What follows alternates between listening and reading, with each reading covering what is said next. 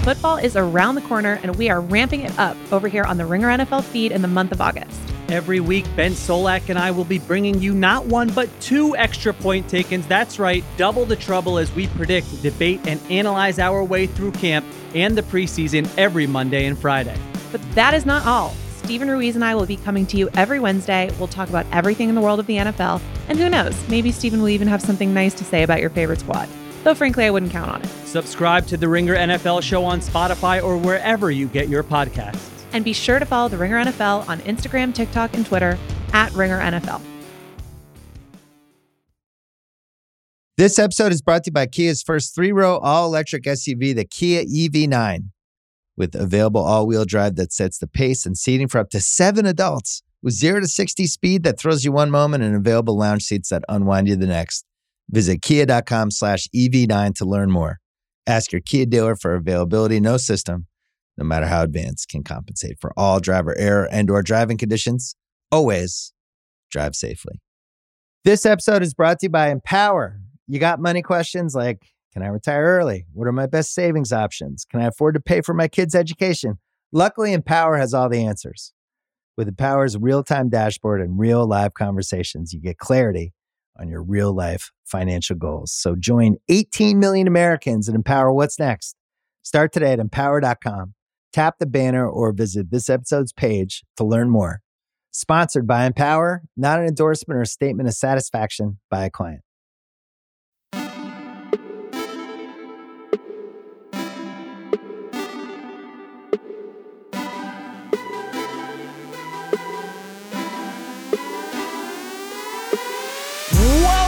Fantasy Football Show. My name is Danny Heifetz, and I am joined by Danny Kelly and Craig Horlbeck. And today we are going through all the players nobody is talking about, a.k.a. the Steven Glansbergs. Craig, will you please explain what Steven Glansberg, or who Steven Glansberg is? Steven Glansberg is a character in the movie Superbad, one of our favorite movies of all time, one of my favorite movies of all time. And there's a joke in the movie, there's a swear word in it that I won't say. Jonah Hill's character doesn't want to eat alone, and he references how he doesn't want to be like Steven Glansberg, who eats alone every day at lunch at his table. And it's just a sad kid sitting there, I think, like eating pudding. Like so tapioca. That's what we're talking about on today's episode, is all the players that just nobody's mentioning during the entire run-up of the fantasy football season, and we're going to get into why and if we like them or don't like them. It's just like 10 guys sitting there with a snack pack, just sitting all alone at the table. And you know what? Maybe Steven Glansberg's a good dude. We don't know. Maybe he's he's a real good person. hang. For the record, he's a lawyer. That is true. We've been trying to get him on the show. Was it Jonah Hill's friend or no? Someone else's friend from It was Seth Rogen and Evan Seth Goldberg's Rogen's friend from school. Yeah, we have actually emailed back and forth with the real Steven Glansberg. Yes. We were going to get him on the show, and then he was like, I'm like a very busy attorney. I don't know about this. We're like, all right, what am I going to say on this? Yeah. We're like, that's a pretty big show, dude. So might help your practice if you come on. DK, bat first here. Give us someone that just everyone, including us, has just been totally ignoring for the entire run up to the season. Yeah. I want to talk about T. Higgins, wide receiver for the Bengals, who I feel like we haven't mentioned at all in the last month or so. He's every just kind year of that the Jamar guy. Chase is on his team, people will not talk about this man. And I mean, if you look at the overall body of work when him and Jamar Chase have been on the field, T. Higgins and Jamar Chase have been on the field together, like the total targets, the total yards, and points are pretty close. However, I do feel like Jamar Chase pulled away from him a little bit last season in 12 games. So he played 4 fewer games than T. Higgins. Jamar Chase out-targeted him, out-caught him, had more touchdowns, more yards, and obviously averaged way more fantasy points. He averaged 6.7 half PPR fantasy points per game. He was the wide receiver 5. That's Jamar Chase. T. Higgins, 11.5 points per game. You say 6.7 or 16.7? 16.7. He was the overall wide receiver 5 in points per game. Jamar Chase was. T. Higgins finished as the wide receiver 19. I think that's probably around what we can expect. But at the same time, you know, there is a world where T. Higgins kind of gets back to what he was 2 seasons ago when he was healthy. He did battle an ankle injury. I think he had some hamstring issues this last season. There's a chance he wasn't even really that healthy. And of course, you want to be attached as much as possible to this Bengals offense. You want every piece of this offense. And this is an offense last year led by Joe Burrow that finished 7th in points per game, 5th in points per drive, 7th in yards, and 5th overall in pass rate. So there's going to be a ton of passing opportunity in this offense. And so it is a little bit strange to me that we're not talking about T. Higgins more. Where do you guys land on T. Higgins? I think the reason why he's not getting talked about is because we kind of know exactly what he is. And I think a lot of players on this list are, it's not that they're not sexy, they're just very predictable. They have a kind of a tight window of where they could finish. You know, there's not really a scenario in which T. Higgins completely bombs and falls outside of the top 30. And it's also probably unlikely that he finishes as a top 5 guy with Ja'Marr Chase. So I think it's just because we know what he is. So I think he's a perfectly fine pick at his value. And that's kind of all there is. Yeah, he's Andy in Toy Story when he just gets dropped for the new toy. And T. Higgins is like, yeah, wow. I've seen this guy for like a whole 3 years already. Who cares about this dude? That's kind of the energy. But wow. DK, do you feel like T. Higgins was at full strength last year? No, it did feel like he was battling injuries for a big chunk of the season. There was one game, I believe, he only played about 10 snaps. So that definitely like lowers his bottom line in terms of his points per game and all that. I do think he's one of the better receivers in the NFL, though. He is very underrated in terms of his overall talent. Obviously, he's just getting overshadowed by Ja'Marr Chase, who is all world, probably one of the best talents at receiver the NFL has seen. And so when you got a guy like T. Higgins, it's just easy to forget about him. It's almost like the same thing we're seeing with like Tyler Lockett and DK Metcalf for the Seahawks, who obviously very different stylistically, but everyone's very enamored with DK Metcalf. People just kind of forget about Lockett. I think we're having the same effect here with T. Higgins. Well, we have T. Higgins 31st overall. He's our wide receiver 15. Are you saying that T. Higgins is like a discount to Ja'Marr Chase that you don't have to take top 5, or are we kind of like, really good player, really cool. Not gonna keep on living my life. More towards the latter, honestly. I mean, I am not sad if I get T. Higgins in a draft, but I'm also just not super excited. He's not the type of guy I'm like, oh, this guy's going to win me my league, even though he is ranked pretty highly for us. And what's nice about T. Higgins compared to other guys around him, like Amari Cooper or Calvin Ridley, are good examples. T. Higgins has an upside. There is a possibility that Ja'Marr Chase gets hurt and T. Higgins would become the number 1 guy in the team and would significantly outperform his current projection. There's nothing that could happen to the Browns with Amari Cooper or to the Jags with Calvin Ridley that like would significantly change their projection. If guys below them got hurt, it probably doesn't change too much. So that's like one silver lining, I guess you could say, is that because T. Higgins is a number 2, that there is a possibility of injury and that he could become the guy, which would make him a top 10 player probably immediately. It's a great point. Among those guys, just more upside. Craig, you made this joke a few weeks ago, but it's so true. Every time a player gets hurt in the NFL, all the fantasy people were like the Tim Robinson bit where it's like, we got to make money on this. Oh, so it's sad. too good. Such a bummer. Anyway, how could I extort this? We're Owen Wilson at Wedding Crashers with the tears. We're like, fine, just like. Yeah, right. My God. Wait, who mentioned DK Metcalf? I mentioned DK him. mentioned DK? Yeah. You did. Okay.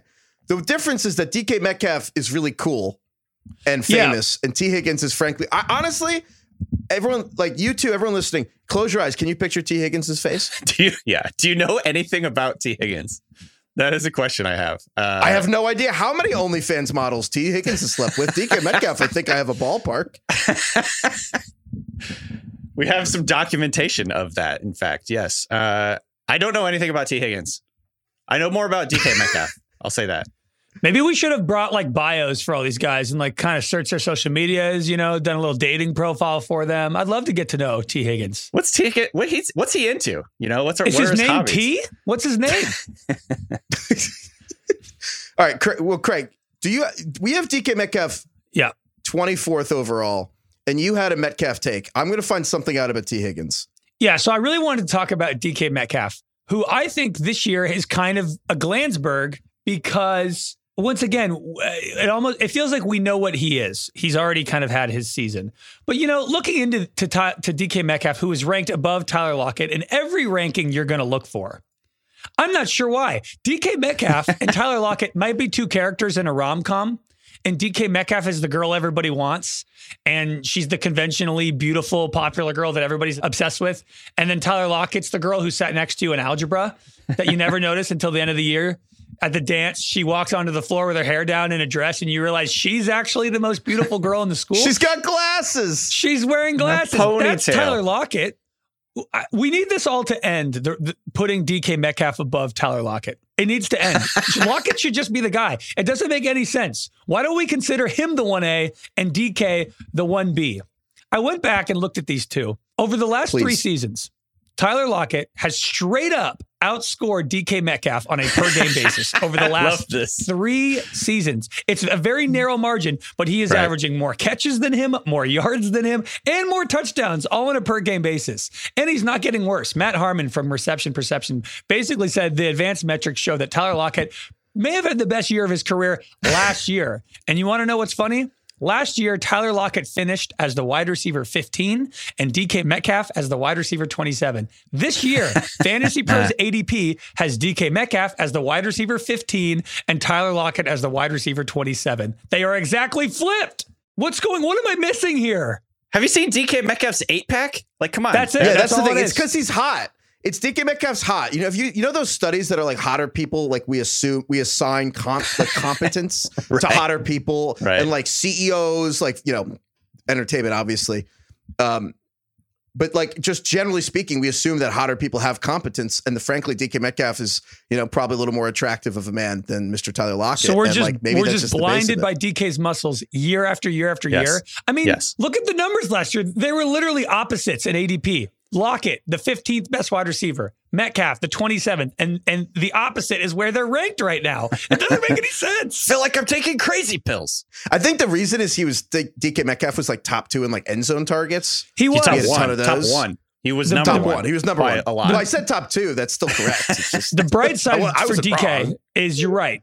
He led all wide receivers in end zone targets. He had 22 and he only scored on 5 of them. And Lockett scored on 6 of his 9. But still, I mean, it's not just like last year's the only year that where DK Metcalf, underperformed or had a high expected fantasy points that he didn't cash in on. Lockett's outperformed him 3 years. So I actually don't, if you're going to rank them, and I'm going to do this the second we get off this podcast, I'm going to put them right next to each other. Are you flipping them? Oh, man. They have to be right next to each other. That's the thing, though. This is to tell you the truth, one of the hardest parts of doing our rankings is, this sounds esoteric, aligning philosophically with like how you think players should go versus how you like where you would take them versus how you think they'll do, which sounds stupid, but dude, there are plenty of times where Tyler Lockett might be like the 70th pick in the draft.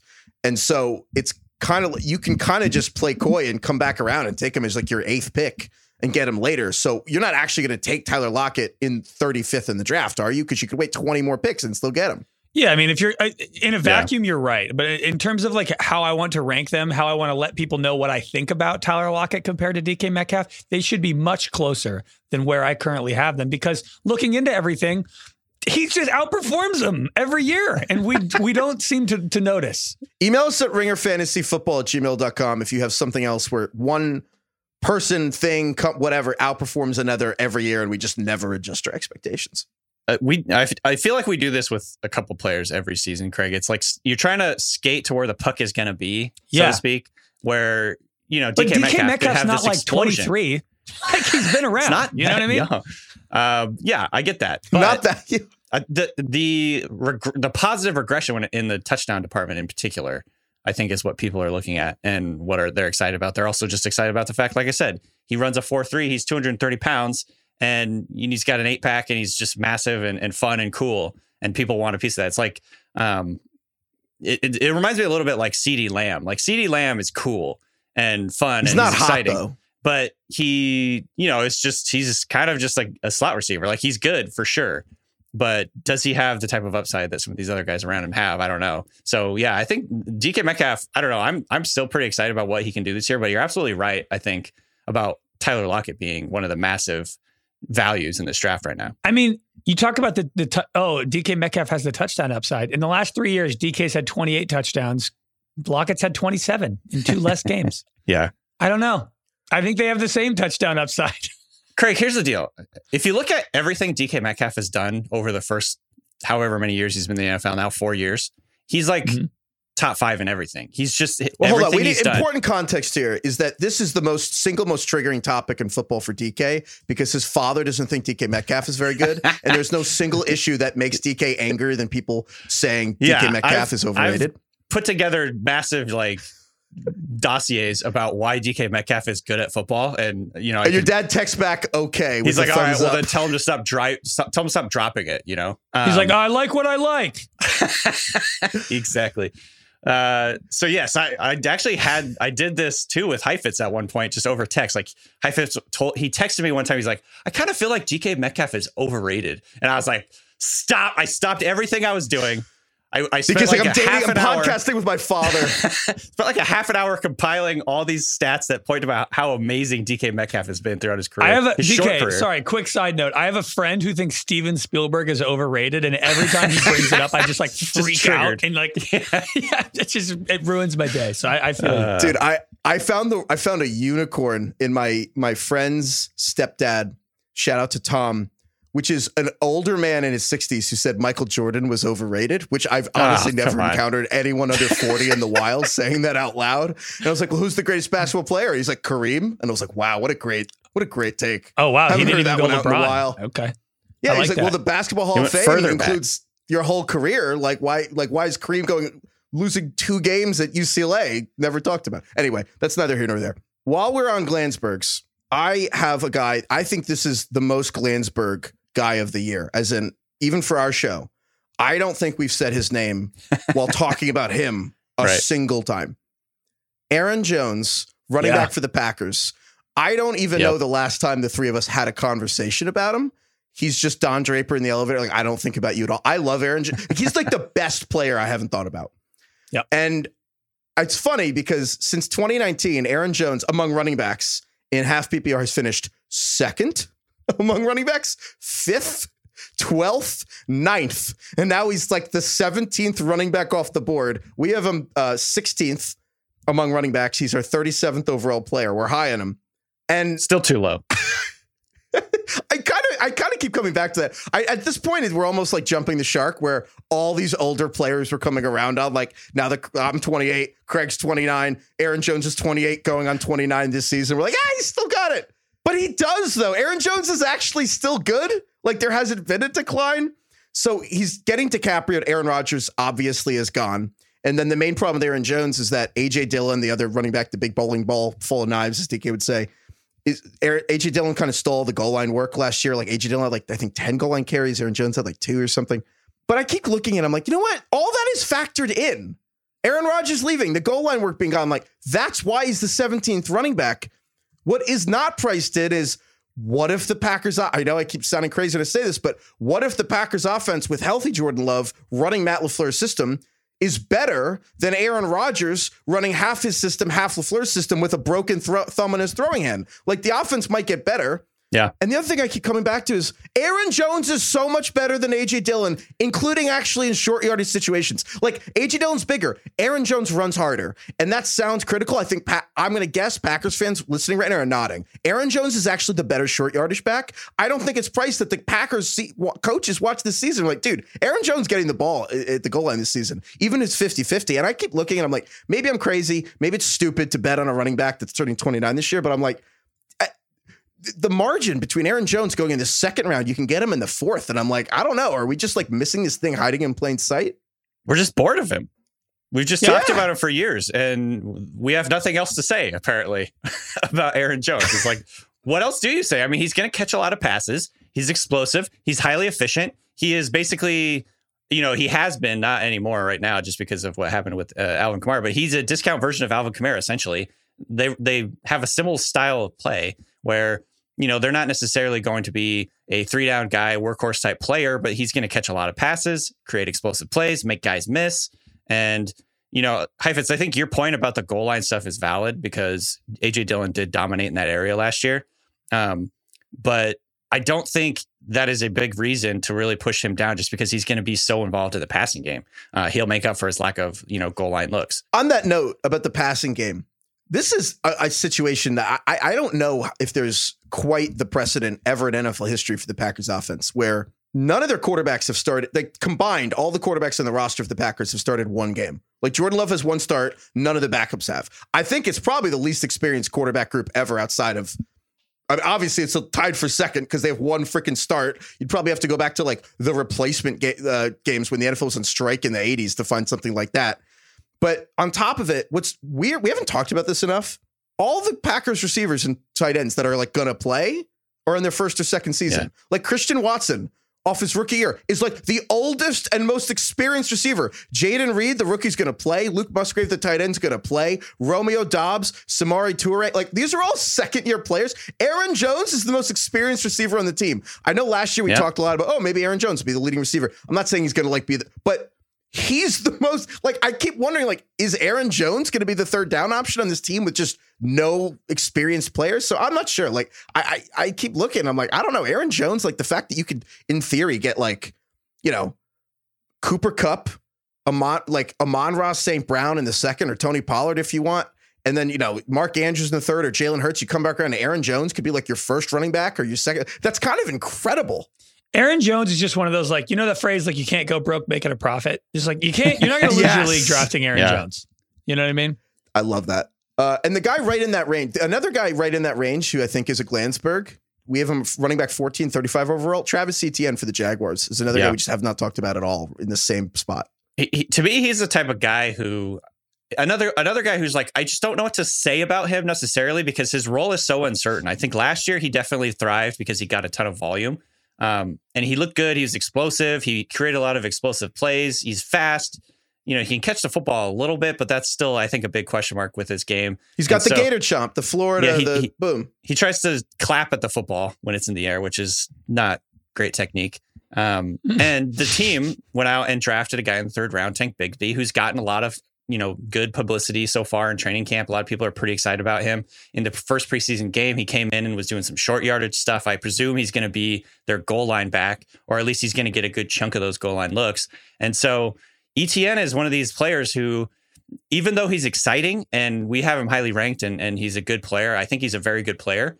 His role could really be limited to some of the least valuable touches in fantasy football in terms of just between the 20s, carrying the football, not catching a lot of passes and not getting the goal line looks. And so I'm a little bit nervous about him. And he's another type of guy who I haven't really been targeting him in drafts, and I don't really know what to say about him because I think his role is so uncertain right now. I totally agree with you, DK. I'm kind of falling out of love with Travis Etienne. And there's two things going on here. One, the name. If Aaron Jones and Travis Etienne switched names, they'd be way better. Aaron Jones is the player we kind of wanted Travis Etienne to be, but Aaron Jones is a boring name and Travis Etienne's a sick name. If we called him Travis Stephen, which is what Etienne means in French, he wouldn't sound that cool. Number one.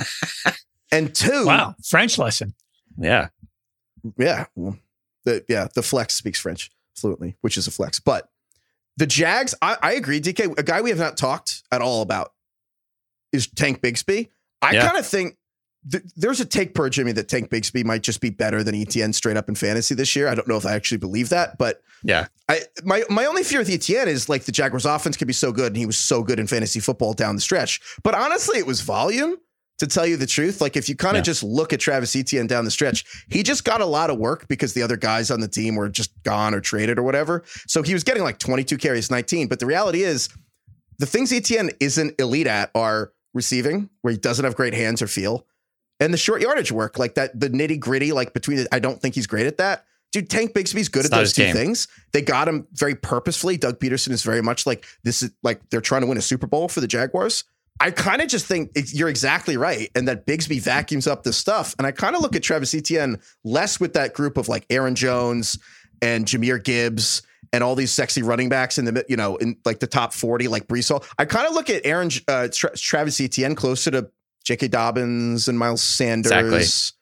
Yeah, and Kenneth Walker, these guys where it's just he's the sexiest version of a lot of volume, but I don't know if he's basically leading a committee. Yeah, they're kind of the more one-trick ponies. They're the 2-down guys, the 2.5 down guys, where it's Kenneth Walker has the talent, but he might not be playing on third downs. J.K. Dobbins might not be playing on third down. Is Miles Sanders going to be playing on all 3 downs? They all have the talent to kind of put up the same numbers as the running backs in the top 10, but the role is just too limited for me to feel confident. That's why I don't love, I'm kind of back in on this idea of the running back dead zone, because the more I really hone in on the Travis Etienne, Ken Walker, Damian Pierce, J.K. Dobbins, Miles Sanders, I'm are any of these guys going to have a role that can actually make them a league winner? And I don't know if they do. Dude, I've been down on Ken Walker. I like even Ken Walker more than Etienne at this point because you know what it's like? I think we were kind of sold a vision of Etienne being a really great receiver, explosive player. in the passing game. And you know, it's like, I have to imagine it's what women feel like when a guy says they're 6 feet tall in Hinge and they show up and they're immediately like, no, he's not. I'm 5'11" in these heels and I'm looking down. You know what I mean? Like, that's how I feel with Etienne, but we don't quite know that he's not 6 feet tall yet. When you said that Tank Bigsby, there's a chance he outscores Etienne, I reeled at that. That was my initial reaction, was just like, come on. But then I think about what happened last year with DeAndre Swift and Jamal Williams, and just the touchdowns. Like, the touchdowns matter in fantasy, obviously. But touchdowns matter for scoring fantasy points. And if he is their closer, and if this offense is as good as we think it is and as good as we think it can be, if they take a big jump, they're going to be scoring a lot of touchdowns. And I'm a big believer in, Trevor Lawrence and in this offense, and Doug Peterson in general as a play caller and coach. And so, maybe put a couple bucks on Tank Bigsby to lead the NFL in rushing touchdowns. That's like your long shot right there. We have Bigsby 144th. He's our 54th running back. He's basically free. Honestly, I think we should move him up, like, way up, because I kind of, the more and more I think about it as we get real close to the season, and I know a lot of people are drafting up. I think Bigsby is like the epitome of a player that I just want on all my teams, and I'll reach around if I want, because I think that as we get closer, that's the guy that I don't think there needs to be an injury for him to actually be put in your starting lineup maybe by like October, where you're like, oh, I can play this guy and it's fine. If you ever hear a coach say that a player's role is going to be kind of a between the 20s guy, run for the hills. There's no worse phrase in fantasy football. If you hear that your running back is going to be a between the 20s guy, get out. 12 carries for 80 yards. Yep. No catches, no goal line attempts. It's the wire. It's the 40-degree day. Completely and utterly unremarkable. This episode is brought to you by eBay Motors. eBay Motors has everything you need to maintain your vehicle and level it up to peak performance, from superchargers, roof racks, exhaust kits, LED headlights, and more. Whether you're into speed, power, or style, eBay Motors has got you covered. With over 122 million parts for your number one ride or die, you'll always find exactly what you're looking for. And with eBay Guaranteed Fit, your part is guaranteed to fit your ride every time, or your money back. Because with eBay Motors, you're burning rubber, not cash. With all the parts you need at the prices you want, it's easy to turn your car into the MVP and bring home that win. Keep your ride or die alive at ebaymotors.com. Eligible items only. Exclusions apply. This episode is brought to you by NetSuite by Oracle. As your business grows, you might start seeing some lag. There's too much work for your team, too many different processes, and it takes forever to close the books.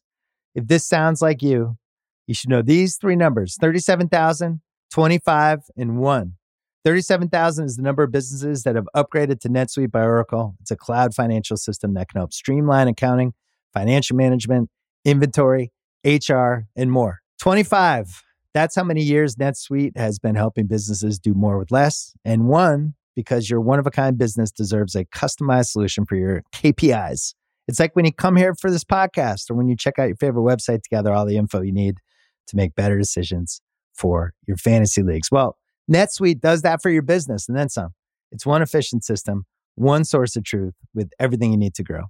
Right now, download NetSuite's popular KPI checklist designed to give you consistently excellent performance absolutely free at netsuite.com/ringer. That is netsuite.com/ringer. This episode is brought to you by Hotels.com. If you're busy like me and you're trying to catch your kids' games, it's important to have somewhere where you can go to find a good hotel. We're all over the place. Sometimes, we're in Florida, we'll be in New York. You want to take the wife on a quick vacation and get away. Whether you're looking for a relaxing getaway or heading out of town to see the playoffs, Hotels.com app has a perfect hotel for every trip. Compare up to 5 hotels side by side so you can see prices, amenities, and star ratings without having to switch back and forth between options. So start planning your next getaway and find your perfect somewhere in the Hotels.com app today. Craig, give us our next Glansberg, someone we're just not talking about whatsoever. Yeah, Jalen Waddle, the wide receiver on the Dolphins, is somebody who I don't think we've brought up one time and is probably the most exciting player that we haven't discussed this season. I mean, Jalen Waddle is like truly electric, and maybe he just gets overshadowed by Tyreek Hill. But Jalen Waddle quietly had like a fantastic season last year. His first year in the league was weird because they treated him like Keenan Allen, and they just like threw him 8-yard out routes, and he had over 100 catches for barely 1,000 yards. I actually think there's a chance he was under 1,000 yards. But last year, Jalen Waddle had 29 less catches than the year before and 341 more yards. That's Mike McDaniel, everybody. Jalen Waddle went from 9 yards per catch to 18 yards per catch. He literally doubled his yards per catch with Mike McDaniel. And he was the 12th best wide receiver last year. And that entire offense is really boils down to just Tyreek Hill and Jalen Waddle. It's like the Italians from Kicking and Screaming. Like the entire offense is just past the Italians, which is Waddle and Hill. And it's good. There's a chance it's even more concentrated this year because their tight end Mike Gesicki is gone. He's in New England, and the wide receiver other than Waddle and Tyreek, who had the most yards, is Trent Sherfield, and he's gone. So I wanted to do. If you're a new listener of the show, during the season, we do 2 truths and a lie. It's been during the NFL draft show, which is what we do with draft coverage. We do 2 truths and a lie. So I wanted to do 2 truths and a lie for Dolphins wide receivers with you two, because it's bleak out there after Waddle and Hill. So I'm going to give you 3 guys. One's fake. The other 2 are real. Ready? Yeah. Let's do it. Keon Sale, River Craycraft, Robbie Chosen. What? The first one. 2 of those are real. lie. I think that's the surprising part of all of this. Robbie Chosen is Robbie Anderson, and he changed his name. Isn't it Chosen Anderson? Not according to the changed it ESPN again. Miami Dolphins depth chart. Okay. River Craycraft is a real person because I remember thinking he sounded like a lead guitarist for an 80s band. Okay, congratulations. You're right. Those 2, Robbie Chosen or Chosen Anderson. But they are basically as relevant to the Dolphins as all the other players in the Kicking and Screaming team. River Craycraft, they have Braxton Berrios, they have, Chris Coleman, it's Kiki Kuti. There's nothing out there. It is a desolate wasteland. Can you guys name the Dolphins tight end? I was going to ask the same question. I don't think I know who their tight ends are. Durham Smythe. I can do this only because I also have done the exercise of who are these people. You know what it's like? Durham Smythe. People who work, it really is the past of the Italians. It's the Dolphins pass catchers who are not, and I just wrote, I ranked the pass catchers for every team, which is how I know this, but the Dolphins players who are not Tyreek Hill and Jalen Waddle, you know how all the tech companies put their taxes in Dublin so that they can headquarter there and pay like lower taxes, and they have to have like an office there, and they have like 8 employees who don't do anything, and they have to pretend it's their global headquarters. That's honestly all these Dolphins receivers showing up like, I like work for the Miami Dolphins, and they're like, really? River? You're on they couldn't even get into a bar in Miami. They're like, River Craycraft, you're on the Dolphins. Okay. Clearly a fake name. Durham Smythe, you're the starting tight end for the Dolphins. Cool, Durham. Yeah, sure you are, bud. Sure you are. How many catches did you have last year? 8? Sure. This is Sure thing, Durham. Along these lines, Craig, this is why I'm excited about one of their running backs. I just want to draft all their running backs at some point in a draft because I think one of the running backs is probably going to be 3rd on the team in targets and catches. And most likely Jeff Wilson, Raheem Mostert. The coaches love Jeff Wilson. The rookie, Devon Achane. I like all these guys I'm excited about, seeing in this offense. Yeah. And I think they're probably going to be ranked 3rd on the team in targets, most likely based on, just the way this offense is going to run. And by the way, with Waddle and Tyreek Hill kind of spreading the field and getting vertical, that could, create some cushion underneath for these guys to get in space. So, and they all have speed. They all have a ton of speed. So I don't know. I'm just kind of excited about drafting, I mixed in each one of these running backs to some drafts late in the They're late a in the draft. Madden team, and they play like a Madden team. You just draft all the fastest guys in the league, and then you either throw it deep or check down to your running back. That's it. Dude, they're Miami as hell too because they're all speed, they're all cigarette boats, and then their only good lineman Teron Armstead is he's their left tackle, very injury prone. Went down today. We don't know exactly what happened. He did have some kind of surgical repair of his knee this season. It's like Thursday afternoon. We don't know what actually happened to Teron Armstead, but I look at them in the Jets for the AFC similarly of like, dude, these paper thin O-lines, they're already going. I keep thinking about for all the AFC East talk, it's like the AFC West last year. I'm like, it's just going to be the Bills, and that's my only concern. But to your point, it doesn't matter because they can get the Tyreek and Waddle the ball wherever. And it's so funny to me that we're like Mike McDaniel, offensive genius. And meanwhile, in Mike McDaniel's head, he's like, so I have 2 of the 4 fastest players in the league. What if I just gave it to them all the time? Like, I want them to really lean into their that. like Miami vibe. I wish Mike McDaniel dressed like Sonny Crockett from Miami Vice. It'd be sick if he was out there in a white suit every day. Oh my God. He was wearing some sick yellow sunglasses, like, like the, I don't even know what they're called, blue blockers or whatever. In the first preseason game, like big ol' huge yellow sunglasses. They were pretty dope.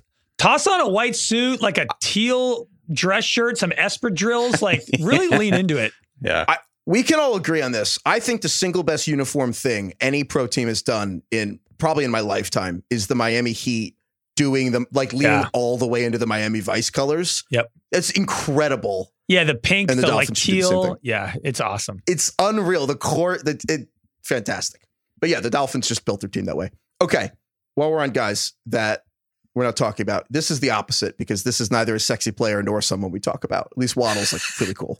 This man is the king of the Steven Glansberg group every year. Every He's year. the I president. think I'm pretty sure we invented the Steven Glansberg thing for this person, the Right. bit, which is Brandon Cooks, who, if you don't know, I'm going to say it last, but I'm going to let people, if you don't know, guess what team he's on. He's the wide receiver 37 on our rankings. He's the 86th player overall. Brandon Cooks is a Dallas Cowboy now, which I think is extra hilarious because they're the biggest team in America. And I don't know how many people listening know that Brandon Cooks is on the Cowboys. Again, when was the last time you guys thought about Brandon Cooks? Do you even remember? No. No. So Absolutely not. Honestly, no. Yeah. again, last year we'd throw it out. Davis Mills was the quarterback. The Texans were tanking for a top pick at a quarterback. Brandon Cooks was like, trade me to a contender. They didn't. He quit. He was mad. So he didn't. Honestly, he was fine till then. And then I'm also going to throw out 2019 because he had a really bad concussion. Had like a third of the way through the season, and he just played through it, and was very obviously off. Take out those 2 years. Here's how Brandon Cooks has finished in fantasy football among wide receivers in total points every season of his career outside of those two. 2015, 14th among all wide receivers. 14th. Solid. 9th, 12th, 13th, 15th, 16th. Literally every single season of his career, he was between 9th and 16th. This year, he's 37th. We have him 37th. This is what I'm going to start telling people. If anybody says, hey, who should I draft? I'm going to say Tyler Lockett and Brandon Cooks and then move on. They're kind of the same player. Home. Yeah. Fading hype. You know what we should do? Maybe there's something to be said about either SEO and we just invert the chart and the players who aren't being Googled, we just Take draft those guys. Yeah. And then also the guy, like even Patrick Mahomes. How much has we said about Patrick Mahomes? Like we'd probably just take him. If you make a list of guys that are getting hype in the preseason, that to me, if I've done this before in the past, I don't have it off the top of my head, but like if you look back on that list, it's a just absolute graveyard of guys who busted. It's all empty clickbait. Yeah. It's a bunch of bad players. Do you think this is how Warren Buffett figured out stocks? He's like, you know what? No one talks about Coca-Cola. He's like exactly. Wrigley Keep bubblegum. putting money on that. Yeah. Brandon Cooks has a Geico. moat. He's also playing with a good quarterback again. You know what I mean? Like this is an important part of it because he had been playing on some obviously last year with the Texans, like that offense was a complete cluster. And so, yeah, he's with a good quarterback. He's probably going to feed him. He's going to play a very prominent role on this offense. I really don't know why we've got him so low. I guess it's just because he's old and we forgot about him. People are afraid of Michael Gallup, and I think that's wrong for two reasons. One, they functionally are different players. Michael Gallup is, I think, more of a technically refined receiver, and he was a different player, frankly. I think like 4 years ago, like 2019, when Michael Gallup was healthy, I'll be the first one to tell you, I thought Michael Gallup was the most underrated player in the league. Michael Gallup was incredible. He really has not been healthy for like 3 years in a row, but it's one of those where there's so many buildup. I kind of sadly don't really know if Michael Gallup will ever be that guy again. Brandon Cooks is the speed element that this team just has not had for like way too long. Brandon Cooks is going to be the same thing he was with the Rams and the Patriots, like this deep guy that also can do other things.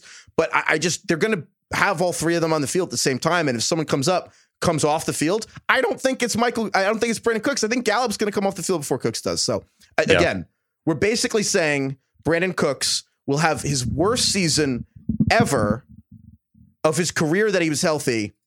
But even that would be like just 20th. Like we're saying 37th is saying the season's a freaking disaster. There's essentially zero upside built into this whatever. And I get that because it's youth and the guys going around him are like cooler, and like Zay Flowers from the Ravens is way more fun to talk about and like draft, and they probably have higher ceilings. But if you still want like an actual contributor that will be bankable when you play him, like Brandon Cooks is best quarterback he's had in 3 years. The other thing to add to this is I think a lot of people are afraid that the Cowboys are going to go back to the Stone Age in terms of the way that they play offense, run heavy, just not wanting to pass the football, not wanting to push it vertical, to protect the football, all that stuff because of Mike McCarthy getting rid of Kellen Moore this offseason. But when you're looking at what they did last year, they weren't that pass heavy. They ranked 19th in pass attempts per game. I think there's room for uncertainty about what exactly Mike McCarthy is going to bring. And I think we're depressing some of these Cowboys players because the assumption is that they're going to pass less. But I think they could pass more this year than they did last year. It could end up just sort of happening that way. They may have to do that. You know what I mean? And so I think there's this big assumption that we just want to stay away from the Cowboys passing game because of Mike McCarthy. But that maybe doesn't make sense. All right, Craig, give us another guy that we're not talking about.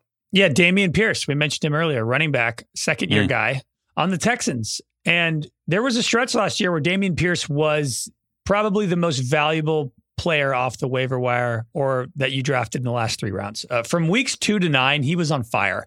He became the starter in week 2, and up until week 9, he was 4th in rushing yards in the entire league. And that's despite facing some of the 7th most 7+ man fronts in the league. So they're basically stacking the box because the Texans sucked and couldn't throw. And despite that, he was still 4th in the league in rushing. He was bottom 10 in yards before contact per rush, which essentially means every time he got the ball, people were ready to hit him.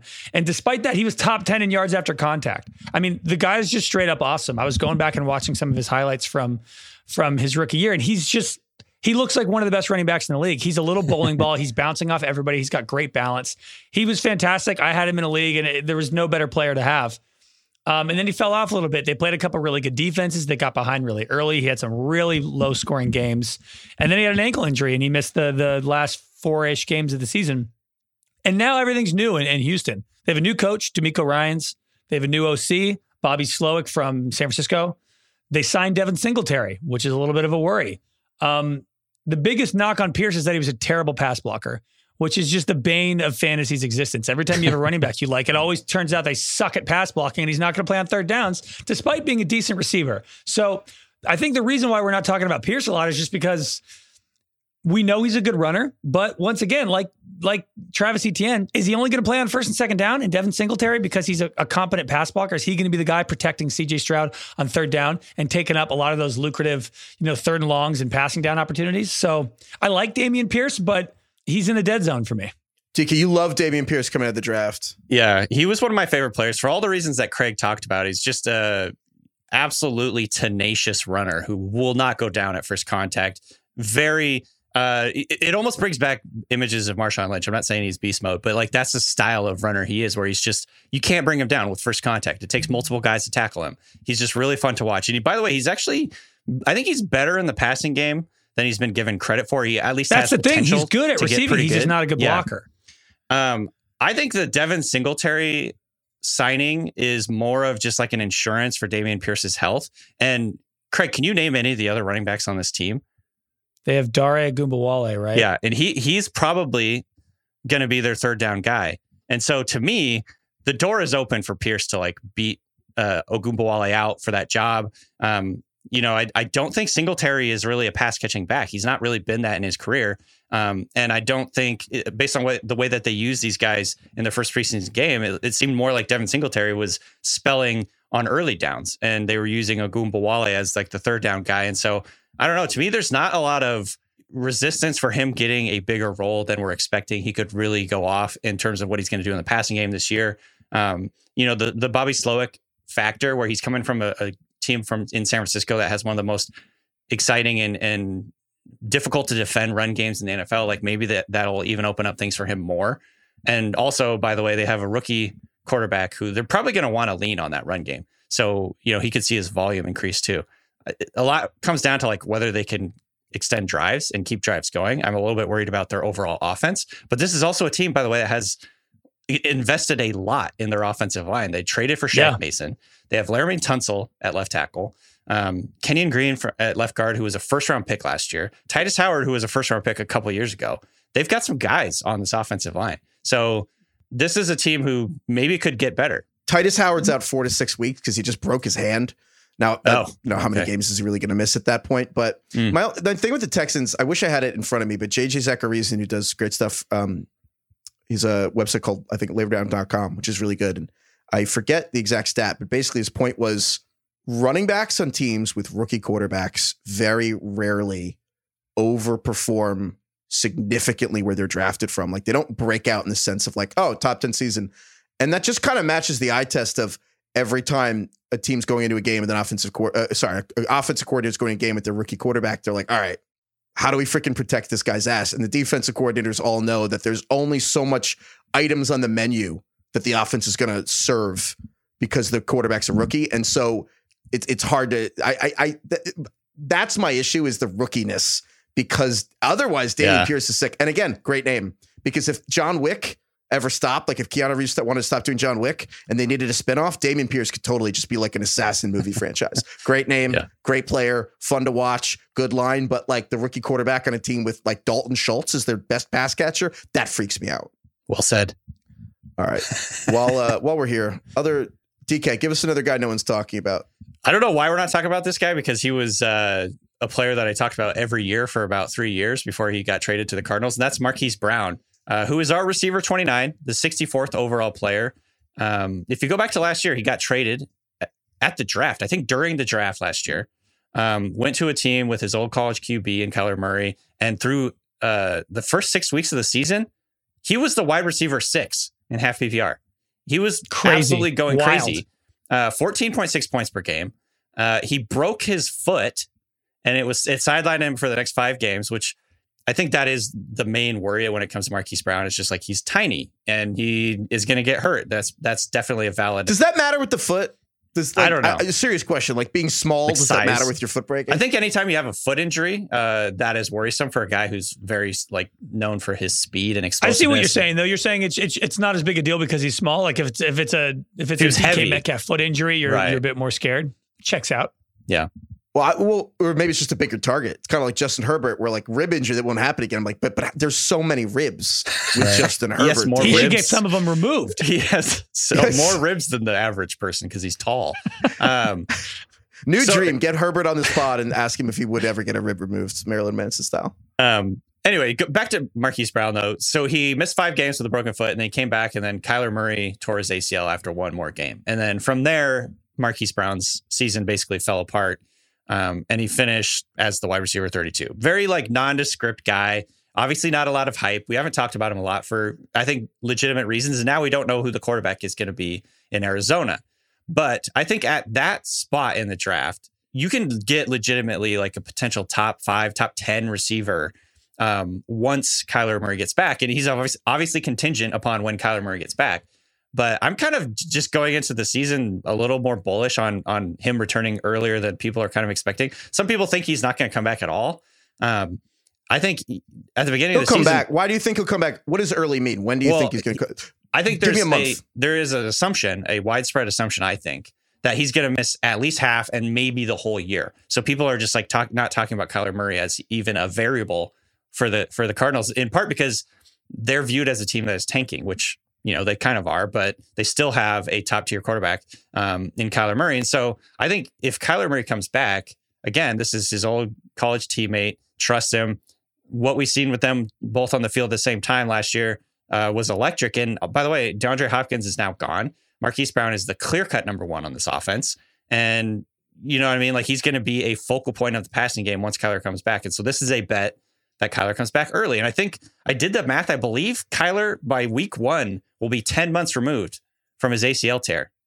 And so that puts him pretty close to getting back on the field, I feel like. I think week 1 will be 8 months and 29 days. Not that I have it exact, but I do. 8 months and 29 days from surgery. Yeah. And it's about 9 months is about the return window. Something to note, on November 10th, 2023, Call of Duty Modern Warfare 3 comes out. It's kind of a highly anticipated release. That's a small window for value between Kyler's return and November 10th. Okay, I take everything I said back. Yeah, I'm out. Craig, for people that don't understand that joke, can you please explain it? People should understand that joke. People know what's going on with Kyler Murray. He's basically addicted to video games, and the front office wanted him to practice more and watch more tape. So they literally stipulated in his contract that he needs to watch tape and prepare for his job as a professional quarterback instead of play video games.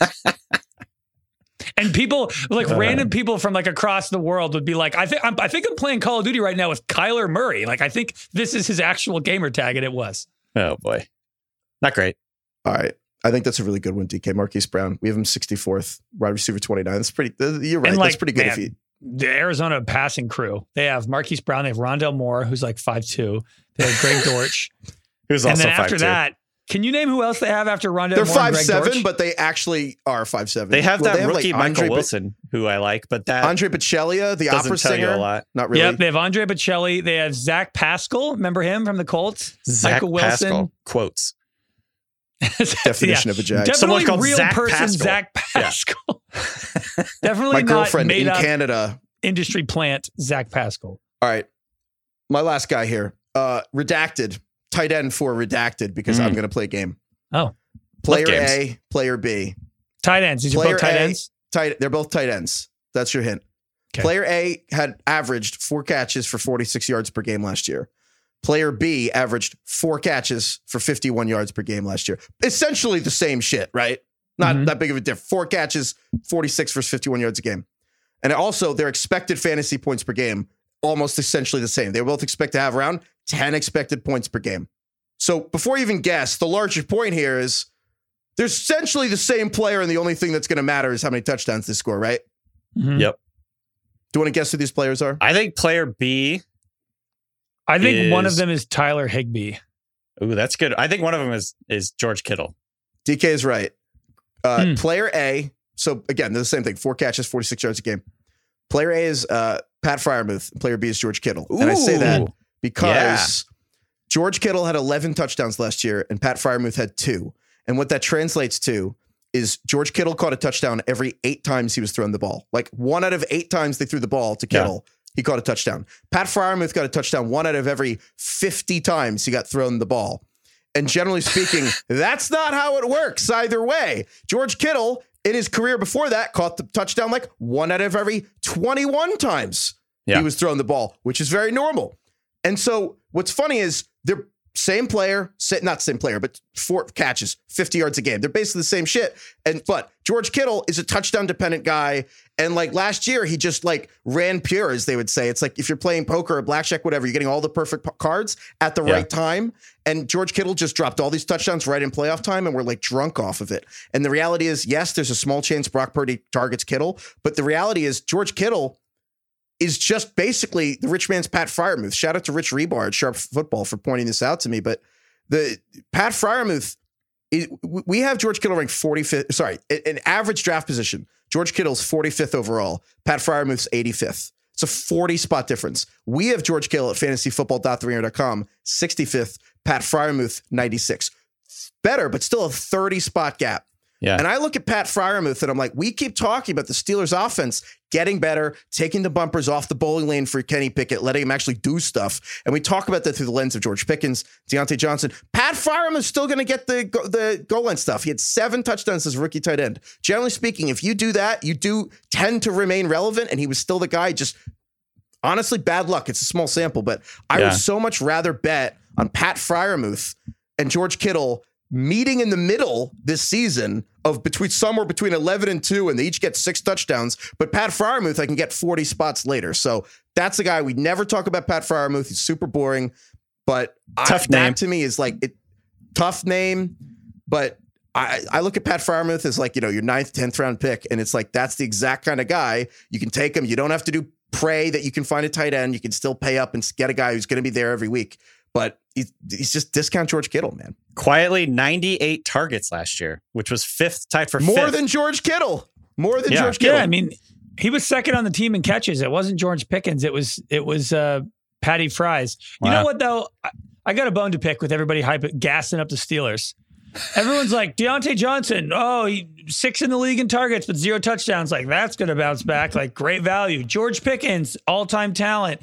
Like, he's going to have a huge year. We love George Pickens this year. And then it's like, Patty Fries, the most underrated tight end in the league. Like, he's going to have a big year. I'm like, who's throwing to this guy then? Can anybody say they actually believe in Kenny Pickett then? Because if all these guys are going to have the years everybody expects, Kenny Pickett's got to be pretty damn solid. And you believe in him? That's No, what he everybody doesn't. secretly thinks. No, he doesn't. No, he doesn't. And honestly, I'm going to tell you right now. No. You're like the guy who's reading the texts from a girl and you're like, oh, she like wants to like, there's like some romantic. You're like, no, that's not what she thinks. You're totally wrong. No one thinks Kenny Pickett's good. Everyone is like, I like the Steelers offense this year. They're going to regress in a positive way. great talent. I could see a lot of touchdowns out of this offense. They didn't score many last year. I'm like, well, someone's got to be throwing the football. So you must believe in Kenny Pickett a little bit. Craig, guess how many touchdowns total the Steelers had last year? Like 21? 29, which was 29. tied for second fewest. Same as the Texans, same as the Broncos.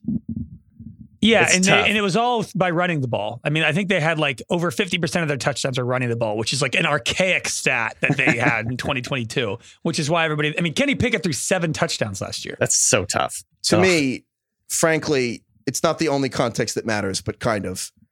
The Kenny Pickett, like his first 6 games in the NFL, like Mike Tomlin throws a rookie quarterback into the Threw fire. him into the ocean with sharks.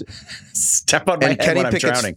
first 6 games were against the Jets defense, the Bills defense, the Bucks defense, the Dolphins, Eagles, Saints, Bengals. Those are, Think I mean, about that's that basically stretch. 6 of the That's best 7 10 games defenses. right there. So Brutal. And in that time, he threw 2 touchdowns. So again, Kenny Pickett will be better, but better than a horrific quarterback. So he'll be. I think his ceiling is like mildly above average. He could be Kirk Cousins. 13th. He could be Kirk Cousins, and I would love it if he was Kirk Cousins. The Vikings scored 50 touchdowns last year, Craig. There we So go. there you go. We'll just Maybe double we'll our see it. number. All right. Those are the Glansbergs. Let's do some emails. Emails. Some very Emails. very important things to get to. Last episode, we did Wedding Crashers. If you guys weren't listening, we had Wedding Crashers. We did, the season as told by Wedding Crashers. And John emails in. John, Johnny. I, like most older millennials, was absolutely shocked when Heifetz didn't know who Rod Stewart was. And I was yelling at my car radio like a ghost, because if you listen to a podcast, it's basically like a ghost when you yell. And I was yelling out, Rod Stewart sings the song at the end of Wedding Crashers. Oh. So needless to say, I have never felt more seen than when you guys ended up doing Wedding What Crashers. song? What song? I can't even picture the song now, even though we just watched this movie. Well, on that note, he continues. Also, we were talking about Otis Day and the Knights. That was a fake band created for Animal House that became a real band because they were really good. Didn't know that. Yes. Someone pointed That's that out on incredible. Twitter as well. Yeah. That could only happen in the 70s. You know what I mean? There's just Isn't that no way would happen. insane? I guess that's the origin of Shout. When did Animal House come out? 1978. 78. Wow. Isn't that insane that like a Shout came from a fictional band that they were like, this band's really good? No. Hold on. I think the song was real. Yes. Oh, The shit. song was now by I'm the just Isley Brothers showing- or whatever. Well, now I look stupid again. It's not dumb. It's a real question. Was it famous before and the band covered it? Or did The the song movie Shout is make it from like famous? the 50s or something, I think. The Isley Brothers are old. But was Shout a famous song before the movie? I don't feel dumb asking this question. I feel like that's a very real question. It was 20 years before I was born was the movie. I don't know if it was famous in the 60s. I have no idea. The Shout by the Isley Brothers was a popular song written and recorded in 1959. And yes, it was. But the part that's played at weddings, who's playing the one at the version of the wedding version that everyone dances to? Is that the original? I think, yes, it is. It's Isley Brothers, I believe, is the one that people play at weddings. Like that is I will put on the Isley Brother version when I want to hear Shout on Spotify. Okay. We just got confused because I wasn't able to listen to the song at the time. I was like, I don't know who did it first, but then I also just didn't know that Otis Day and the Knights was a fake band. It's like the Monkees. You guys remember the Monkees? That was way before your time. I know of the Monkees. Didn't they become the Shrek song guys, the Smash Mouth or something? They covered it. Did Smash Mouth cover the Monkees in the Shrek soundtrack? I don't know. The Monkees Am I were an sort idiot? of like a fake version of the Beatles. They had a TV show when I was growing up. It took me a long time to realize that the Beatles was spelled B-E-A-T. Yeah. And if I just it's a blew pun. someone's mind, if I just blew anyone's mind listening, email It's us. a pun. Yeah, it's a pun. It's kind of lame. It goes from a good name of one of the like all-time bands to like the worst pun you've ever seen in your life. Yeah, like you think about it for 3 seconds and you're like, that's actually pretty stupid. It's terrible. Do you guys not remember the show last year where Craig said, yeah, the Beatles, the beat? And I actually didn't know that, and I found out on air. Yeah, I do remember Oh, that. that's right. Maybe that's why I was thinking that. Just remember when you're taking advice from me, just keep that in mind. But I Googled it. I'm right. The Monkees, the I'm a Believer is a Monkees song. And then it was covered for Shrek, which is the best soundtrack ever. It's so funny because I thought that was a Beatles song. It's like my memory just like it's all Is mixed it? up going back to that era. Also, the Monkees are a fake band, you're saying? It was a band created for a show. And then I don't know if they like toured or anything like that. They did make albums, I'm pretty sure. But it was essentially the created Monkees were like to a be big show. band. These guys sound like the Dolphins receivers. I don't know. Mickey Dolenz, Peter Tork. Oh, River Davy Craycraft. Wow, he's a that's member. Durham Smythe. Wow, wild. It says they were conceived in 1965 as a fictional band for the sitcom The Monkees. Yeah. They did release an LP. All right. One more email here. Very important. Imitation Crab. As Craig was talking about Imitation Crab. This is crazy. It's from Anthony. Hey, Craig, I hate to break it to you. Tony Tones. Hey, Craig, I hate to break it to you, but there are a ton of imitation foods out there. They're just not as honest about it as Imitation Crab, the industry is. Okay. That is why food scientists exist, is so they can create cheap versions of real foods in a lab and for companies to mass produce it. And they disclose the ingredients as like natural flavorings. But for example, I can't believe this is real. Asterisk on this, however, other examples. Fake vanilla extract includes beaver anal gland juice. Oh, for crying out loud. How are they getting that? Seems like that would be harder to get than real vanilla. Just grow vanilla.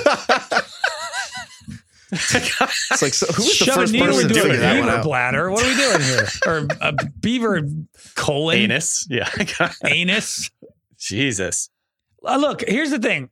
I'm well aware that the meat industry isn't exactly a transparent organization, right? And that there's a lot of like ambiguous lunch meat that we've eaten. You know, I don't know what the hell's in those. And the Lunchables, fish you but it buy ain't is meat. always mislabeled. Right. My issue is more that it is just straight up called imitation Fake. crab and advertised as that, and people accepted It's it the and bought brand it. name. Yeah. So That's someone what I don't told me get. that it helps people who are kosher be able to eat sushi. However, having said that, it's still just call it something else. There's no crab. Why in does it. that allow Why you to would eat sushi? It's still fish. Well, no, you can't eat shellfish if you're Jewish. But that's what's weird is like, why would you call it a shellfish? Like it's just call it like it's not shellfish in it. Just Like, call what's- it a weird mixture of fish guts. Maybe they're just weirdly honest. They were just like trailblazers back in the day, and it didn't catch on. They were like, "What if we were honest about what we were serving people?" And then Tyson Chicken Nuggets walked in and was like, "Fuck that." Oh, that's funny. Also, I don't know how true this is and how widespread it is, but there's at least apocryphal tales that some places serve calamari, but it's actually pig rectum because they're the same shape. No, the extra chewy ones, I bet. Mm-hmm. I get it. People make fun of me a lot that I don't like fish, but this to me just all confirms why people shouldn't like fish. Well, you'll eat a hot dog, but you won't eat freaking. I don't know. Like, Hot please. dogs are gross too, honestly. You go to Taco Bell at 2 a.m? Yeah, I will. Okay, cool. I'm not saying I'm super discerning. I'm just saying my take that fish is not very good is like pretty sound. I just think it's. Oh, so you like, don't think it's that it's like gross and you don't know where it's coming from. You just don't think it's very good. Yeah. Like I can eat. I do like sushi. That's like the one fish thing I eat. But like any cooked like scallops to me, it's like really a fishy smell. So you'll go with the raw fish rather than cooked? You prefer raw? Yeah. Well, in some cases, yeah. That's rare. I don't feel like many people go that way. Literally. You know? Anything that tastes remotely fishy. I don't like crab either. I'm just like, it's disgusting. Why are you eating Do you that? like imitation crab? No, obviously not. It smells Do you like terrible. salmon? Salmon's all right. What I'd rather fish do you just think eat Kai chicken. eats? You're not Kai. Even Kai eats shrimp. Kai hasn't even looked at a fish.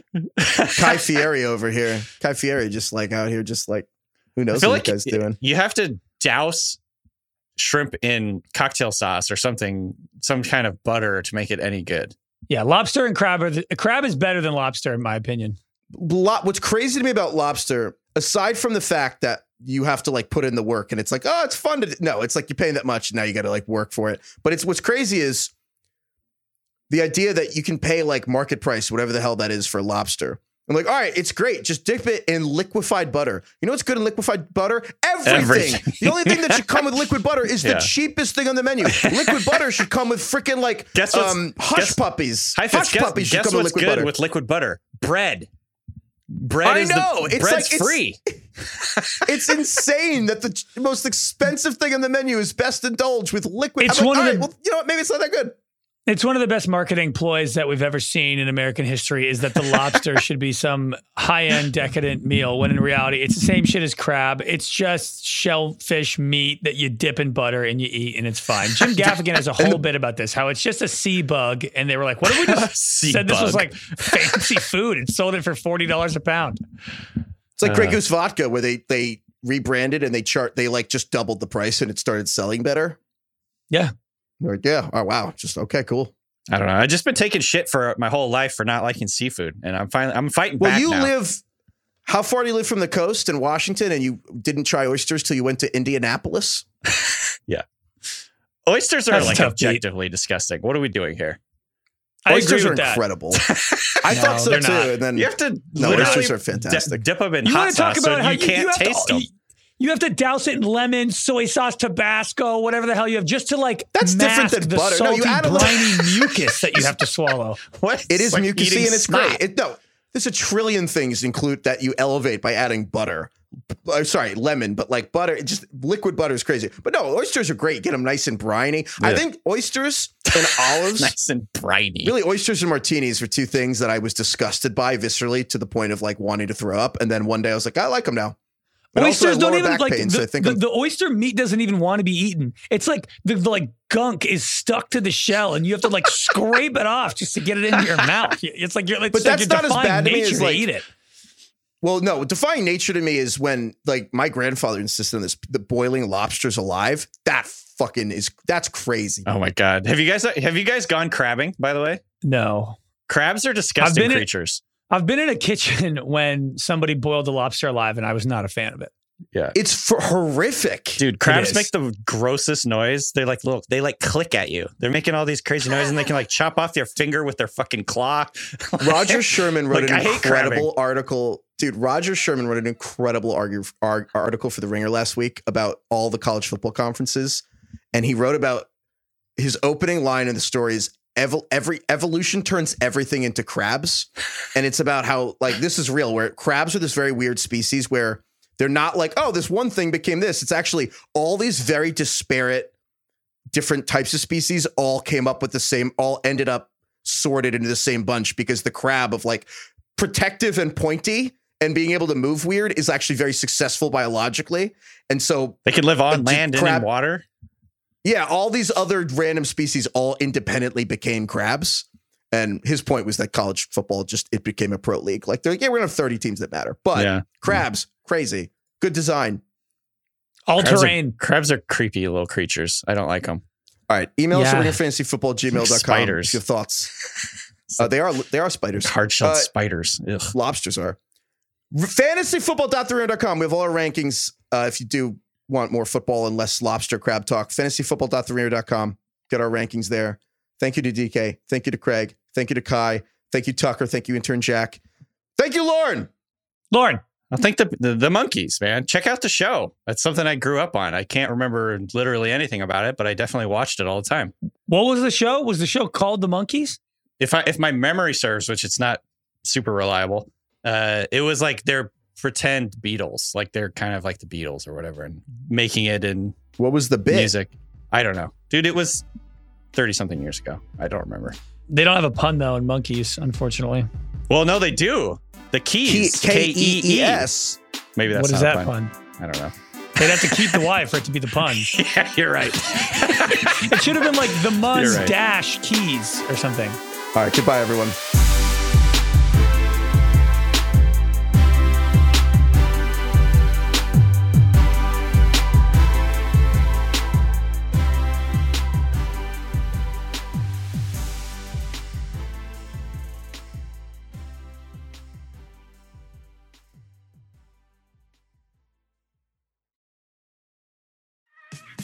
There's a lot that could impress you about the all-new Honda Prologue EV. True, it's got class-leading passenger space and clean, thoughtful design and intuitive technology. But what really sets the Prologue apart from the competition is that it's more than an EV. It's a Honda. Honda, the power of dreams. Visit honda.com/prologue to learn more. This episode is brought to you by Lululemon. Guys, if you're ready for a new pair of pants, try one of Lululemon's ABC pants. They're made to make you look and feel good. And there's lots of different styles to choose from. My favorite, because I walk around LA every day, I like the joggers. I'm not jogging, I'm just walking fast. But if you're working out, I would try them out. And if you want something a little sleek, maybe business-like, maybe try the ABC Slim Fit trouser. But I am a joggers guy. Once COVID happened, I was just like, I want to wear jogging pants and joggers and all kinds of soft pants as much as I possibly can, especially when I'm working out. Ultra comfortable and versatile. ABC pants are really in a league of their own. Buy a pair right now at Lululemon.com.